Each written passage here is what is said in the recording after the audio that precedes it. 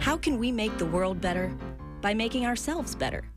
The Dr. Joe Show explores how you can make positive personal change by using his groundbreaking and highly effective I Am approach to understand who we are and why we do what we do.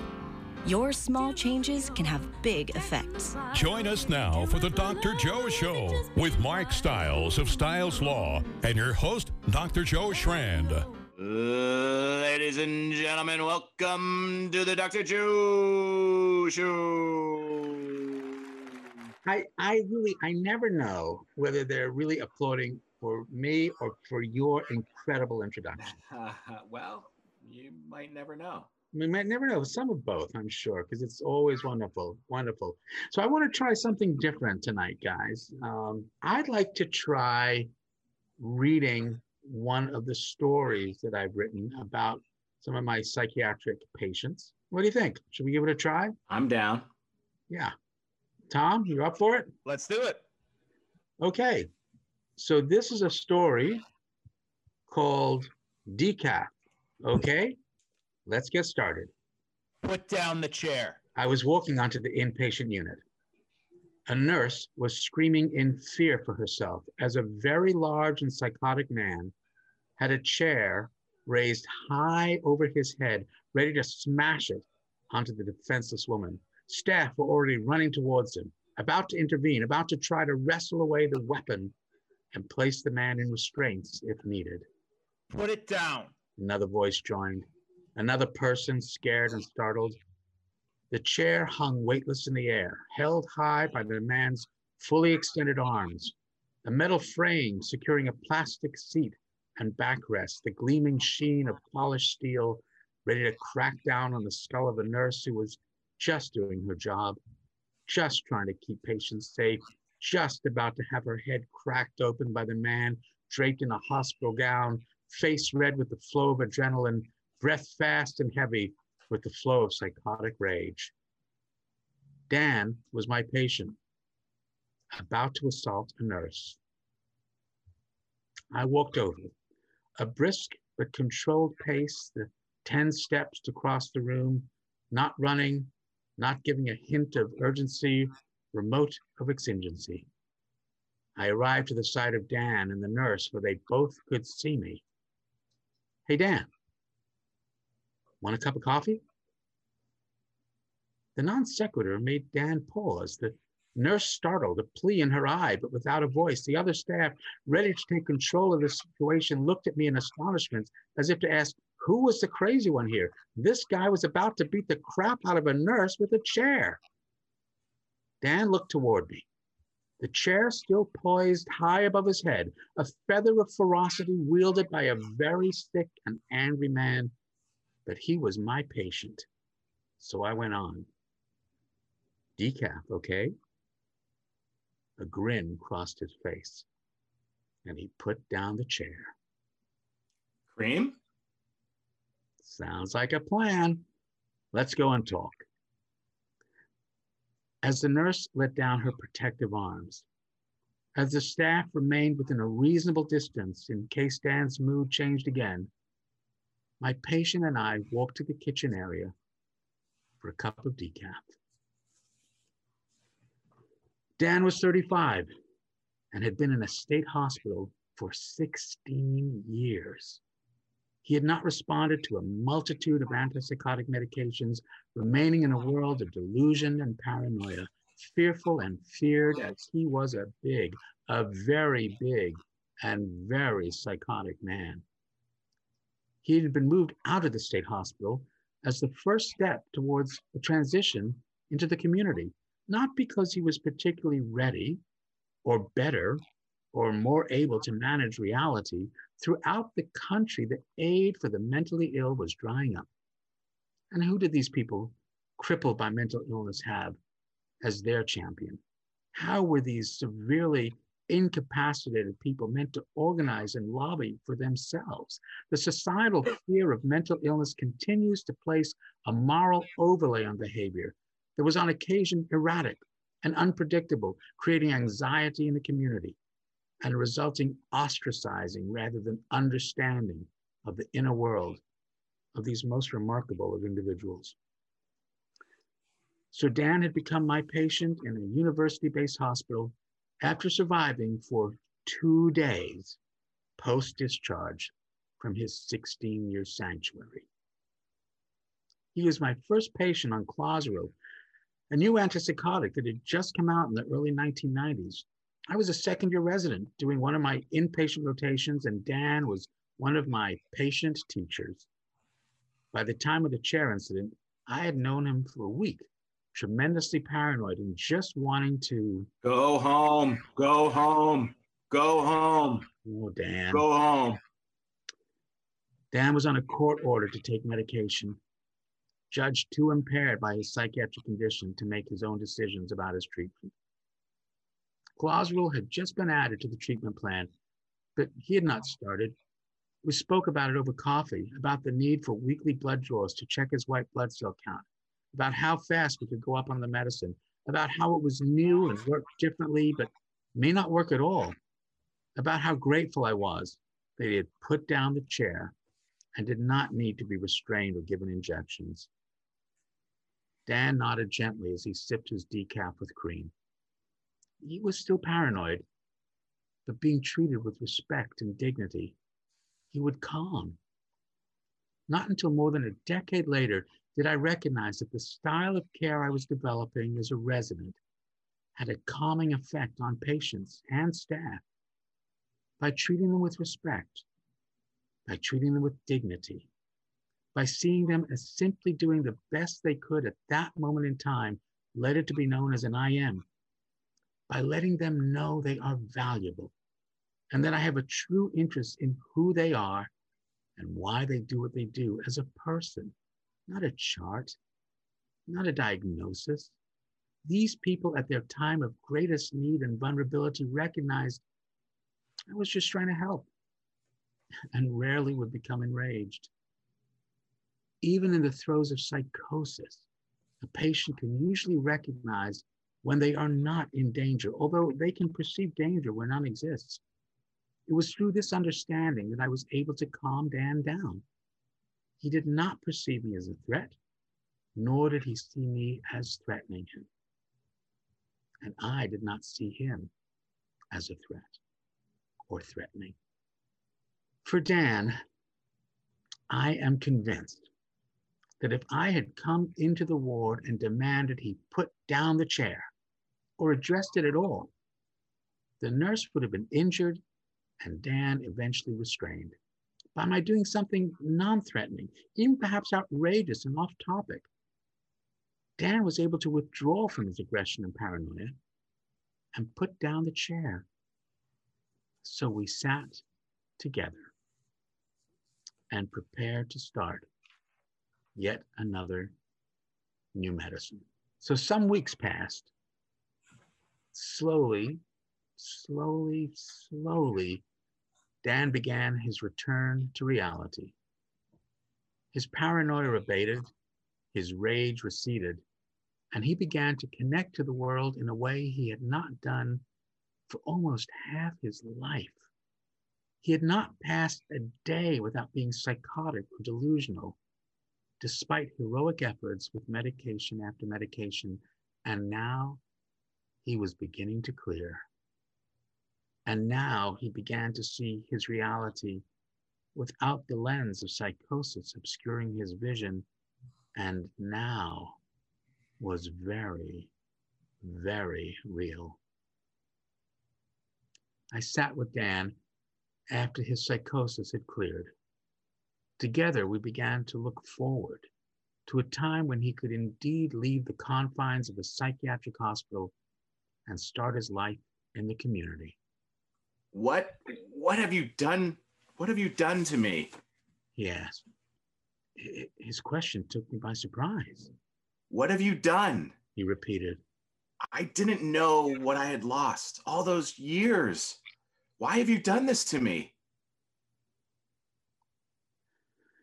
Dan was no more psychotic, but the enormous grief of 16 years lost was beginning to overwhelm him. He began to wonder about his friends from high school, how they had gone on with their lives while his had been frozen in a world where his mind betrayed him, where he lived without freedom, locked in the abyss of his mental illness.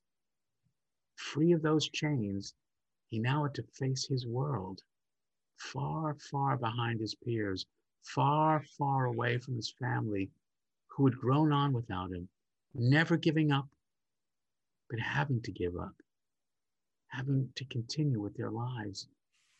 His mother had died without him being aware. His father, old and infirm. His brothers and sisters moved to other states, families, children, jobs, and he had nothing but his sanity. It was too much to bear. The horror and trauma of his 16 years of psychosis, an unexpected defense against the despair he now experienced. No more psychotic. He was depressed.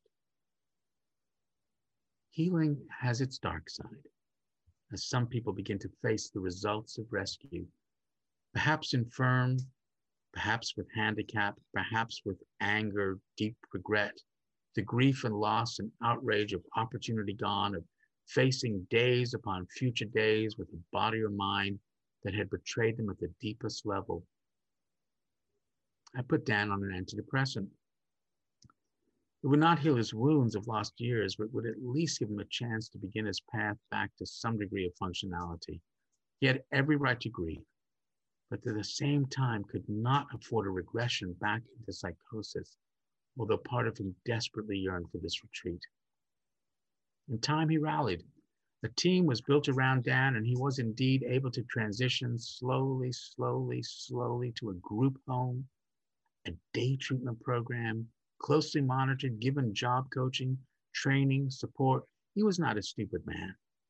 And without the gauze cowl distortion of his psychosis, quickly learned a skill at which he excelled.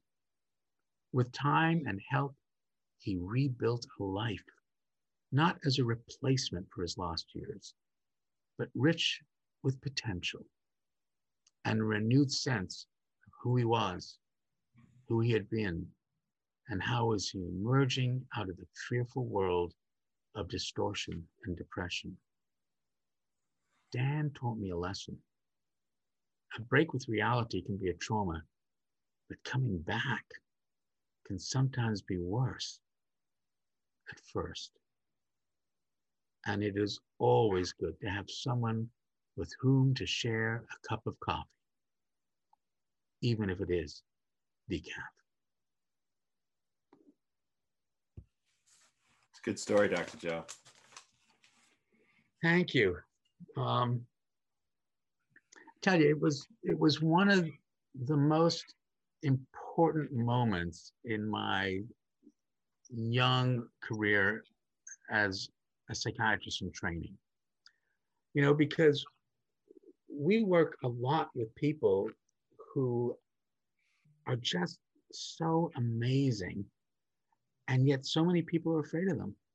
And part of it, I think, is because we in psychiatry and in medicine in general have gone down a path of pathology where we wonder why someone is sick and broken. We give them a label and we call them disordered. You know, major depressive disorder, schizophrenic disorder, attention deficit disorder, post-traumatic stress disorder, as if these people who are living their lives at their IM don't belong. They don't belong in our group, not in the ordered group. They belong in the disordered group, and then we are astonished that we have stigma. I'd like to think that this can relate, you know, to a lot of people, and a lot of people can relate to the story. We have an opportunity here to really change the paradigm using the IM approach. Remember, the IM is saying the person is always doing the best they can at every moment in time. This is your current maximum potential. Dan's current maximum potential is IM at that moment in time was holding a chair above his head because he was afraid, and he thought things were happening in his world that weren't. I mean, talk about a conspiracy theory. He really thought that these people had conspired against him for years, and he was understandably afraid. And you know what? It was just an intuition on my part. I mean, I didn't know that I was going to say that. I just knew that I wasn't going to buy into what was about to happen, which was that we were going to put hands on this guy and hold him down because of the fear that other people felt in their hearts. So it just sort of came out naturally. Hey, want a cup of coffee? And I still remember his face. I mean, he looked at me like, really, like I said in the story, who's the crazy one here? Coffee? No one's ever, I'm about to smash a chair on this nurse's head, and you're offering me a coffee? And then I used some humor, decaf. Okay, no more caffeine stimulant for you, my friend. And he got the joke. And that's when he said, cream? And it was fine. It was a small change with a big effect. I controlled no one. I influenced everyone. And I got to choose the kind of influence I wanted to be. It was intuitive, you know. It wasn't prefrontal. It was an intuition. But as I say, intuition is the precursor to technique. As I realized why it had worked, I could make it a technique. And that was where the I am was coming from. Now, I had already come up with the I am equation. This was 8 or 9 years after I'd first come up with the idea. I came up with the idea back in 1982 when I was, taking physics. And I always say, is everyone still awake? Whenever I say physics, people immediately fall asleep. But that was the idea. Symbol I stands for potential current. And I just flipped it upside down. I called it a current potential. And let's look at everyone at a maximum current potential, doing the best they can at this moment in time with the potential to change in the very next second to another I am. This is who I am, and I matter. And it changes things when you realize that other people also think you matter. And when other people think and believe you matter, it calms your brain down. That's the way we outsmart anger. That's the way we do it. We keep it frontal. We don't go limbic. We shift over. Because remember, the prefrontal cortex, that part of the brain, it's right behind your forehead, responsible for thinking, for rational thought, for anticipating what will happen next after you execute a plan. It's also the place where theory of mind lives.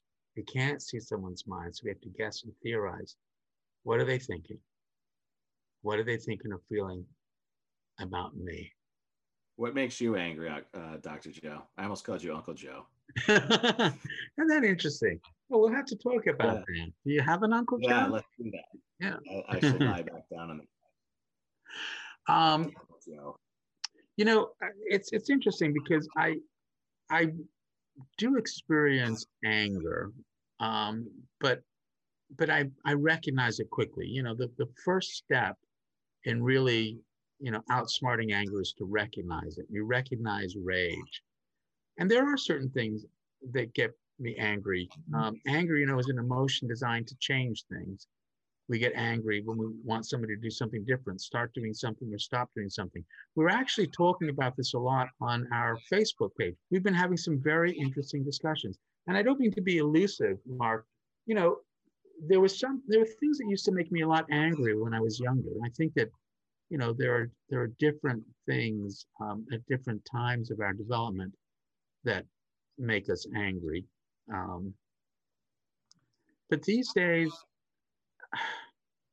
I'm just so much more interested in why people do what they do. And I think that has diffused a lot of anger. Because when you really, really adopt the I am approach and you live it, it's much more interesting to wonder why people do what they do than to worry why they do what they do. It's much more interesting to be reflective than reflexive. And so I'll get angry and I'll think, okay, what do I want to see different? That's the first thing. I recognize it. You recognize that rage. There's nothing wrong with anger. It's what you do with it that's important. Some of the most important social changes in history have been because people wanted something to change. You know, you want things to change. What about you, Mark? What sort of things make you angry? There's a lot of anger out there right now. Yeah. There's a lot of people that are looking for change. There are a lot of people that are upset that they're being told what to do and how to do it.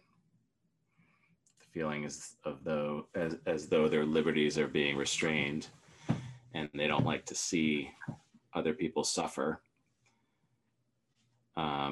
What makes me angry? It's a good question. It's usually something that I've done.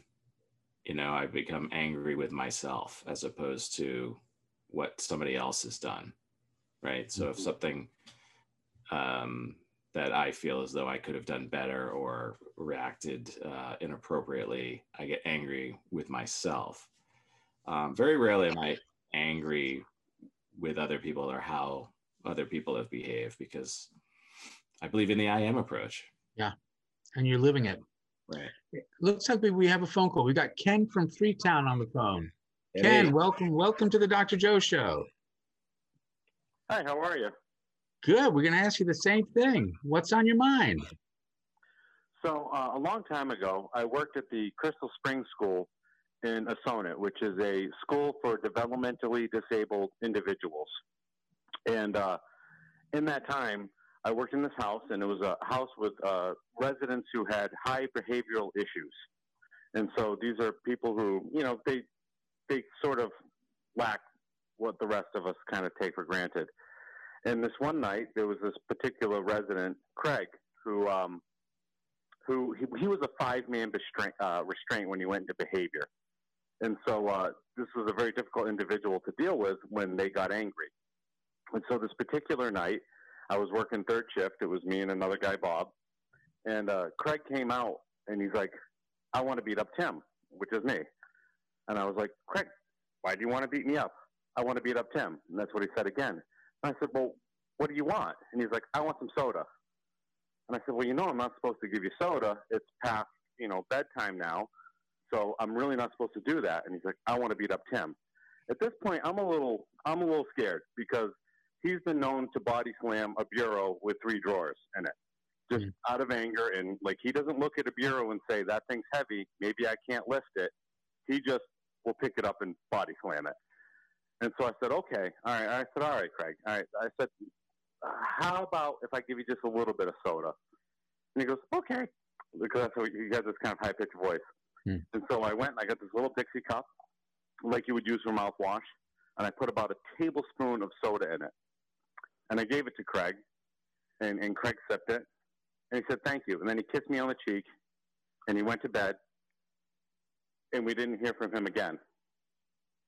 And so that was just an interesting situation of how I kind of diffused what was sort of an issue. I'm getting goosebumps listening to that story. That is such a great example. So what was your intuition on that? Well, first off, I didn't want to get beat up. That's good. That's good. Good. That was my first. And the other thing was I didn't want to escalate the situation. And although we had protocols we had to follow where it was like, you're not supposed to do these things, I thought to myself, why don't I give this individual a little respect here? Let's just give him a little bit of what he wants, and let's see if that will kind of diffuse the situation and make the night go smoothly for the rest of this night.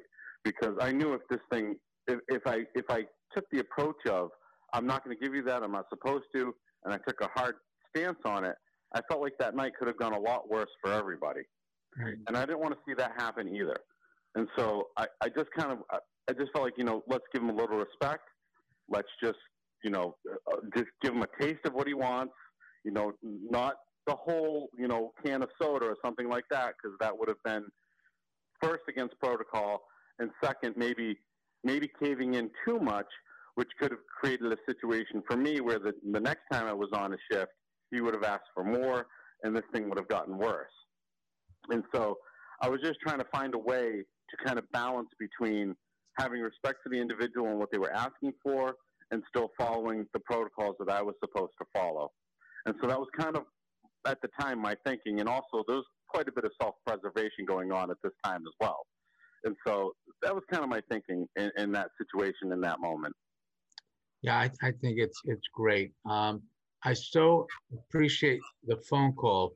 Thanks for calling in. And please be sure to keep listening to the Dr. Joe Show. And it's a great story. It's about negotiation, isn't it? I mean, yeah, right? In that situation, it certainly was. A lot of times it did come down to some negotiations, yeah. And also, I think one of the biggest factors was giving respect, because I saw many of my colleagues in that time who would sort of put on what I would say is like a fake voice when they were dealing with the residents of Crystal Springs, which deals with developmentally disabled individuals. And I felt like I always wanted to talk to them with the same voice I would talk to anybody else. And I thought that in some ways that commanded some respect of them to me as well. And so I thought that was a big factor in why that situation was diffused, and why we were able to just all move on in a very peaceful manner with that whole situation. Absolutely. You were modeling respect, and that activates mirror neurons in the other person. Remember, mirror neurons, where we are mirroring what other people think or feel. And by doing that, you created a situation where respect leads to value, and value leads to trust. And with that trust, it gives you a kiss on the cheek and goes back to bed. I mean, it's wonderful. That's a lot better than dealing with a 5-man restraint. It sure is, especially if you only have 2. And it's hard for him to continue to be mad, right? He's being shown respect, right? You say that all the time.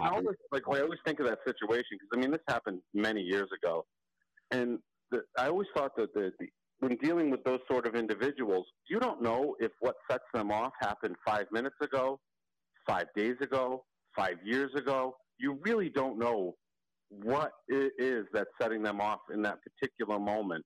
And so I tried to be respectful of that you really don't know. I mean, what happened to them 5 years ago could resonate with them immediately in that moment. And that was always kind of a strange thing that I didn't realize until I worked in that environment, where I kind of had to think in that way. Yeah. And remember, memory is limbic. It lives in the same place as all these irrational thoughts. And you're absolutely right. Something can happen a long time ago, and it suddenly gets activated, and then we respond. We see this a lot in folks who've had trauma. They're called triggers. We see this a lot in folks with addiction. It's called a trigger, where that memory gets activated, and it creates this huge limbic response. And your response initially was limbic, which made sense, right? There's preservation and survival, but then you were able to transform it. And that's using your prefrontal cortex. What will happen next if I continue to escalate the situation now? Or do I do something different? Do I negotiate? Do I listen? Do I treat someone with respect? I tell you, it's such a wonderful story, because it is the metaphor for what we need in our country right now. It really is. We need people to be able to recognize that there are other people angry, and then try to treat them with respect and negotiate. What do we want to see different? How can we get there? And, it's a wonderful example, because you didn't have to give them the whole can of soda or the whole bottle of soda. It was just the gesture. I recognize you have a need. Let me give you what I can to at least placate some of that. It's great. Good story. You bring up a good point too, Dr. Joe. There's a lot of cups of coffee that need to be had with a lot of people right now, where help me understand why you're feeling this way. Help me understand why you and I are thinking so opposite, right? I'd like to understand where you're coming from, and I'd be happy to share where I'm coming from. I mean, how many negotiations, how many disputes were resolved over a cup of coffee or a cup of tea, depending on where, you live. Mm-hmm. Well, let me just say thank you all. I'm glad I got to share my story, and I'm going to go ahead and listen. Thank you very much. Thanks for coming on. Thanks for calling in. Okay. All right. So yeah, so this is exactly what I'm hoping for, is that this story with Dan allows people to reflect a little bit. What else can we do? What happens when you're so angry that sometimes you're not thinking straight, you're out of touch with reality? You have what we call psychotic rage, where you're so angry that you sometimes lose what is going on in reality. But the other part of Dan's story gets to what happens when you realize what you have lost because of this anger. Now, for Dan, it was a little different. He was psychotic. We didn't have medications. I just want to go back to the story for a minute. That when we added Clozaril, all we were doing was making a small change in the biological domain. It was not confirming that he was sick and broken, just the opposite. Because remember, this is what we were doing and still do in our fields of medicine. We give a medicine and somebody thinks it means that they're broken and that we have to fix them. We have to treat them. I don't think that's what's really happening. At a cell level, you've merely changed the environment. And so the cell responds. It's now at a different IM. I tell you, this is where we're at right now. And we have an opportunity as a nation to not give into the darkness. The problem with it, though, is to say, well, that means the other person is dark. And that's not the idea here either. We have perspectives. You're allowed to have a perspective. I encourage perspective. We all do. But if my perspective and your perspective are so different, does that mean that reality is really that distorted? Or is it that our I am is different? I grew up in a different home environment than you, a different social domain. My biological domain may be different. My IC domain is different. But I want to be sure that you do not think I see you as broken or inadequate, or that there's something wrong with you because of your perspective. Not at all. I'm just really interested. And if we can all be really interested, what do we learn from each other's perspectives, as opposed to how do we defend against each other's perspectives? There's a lot to learn here. There really is. How do we do it? But what was going on with Dan when he realized what had passed him by? That was the saddest part of the story. Yeah. Mark, by the way, you read Dan wonderfully. And Tom, you read the nurse's part wonderfully too. I enjoyed it. Thank you. That was the saddest part. Why was that so sad? Well, he looks back on all of what he missed out on, and then wanted to retreat back into that so he didn't have to think about it. I mean, how sad is that? Yeah. It was powerful. It was powerful. And then there was a team of people who created a community for him and welcomed him into it and reminded him again and again of his value. And he was a really smart guy. I mean, this guy was really smart. And so he was then able to access that natural intellect and apply it. And he began to feel so much more valuable. And in reality, and the medicine was remarkable. There's no question. I mean, We were lucky that we had that particular medicine, and it literally just come out, been on all sorts of other medicines, and it was not able to, as we say, break the psychosis. But this did.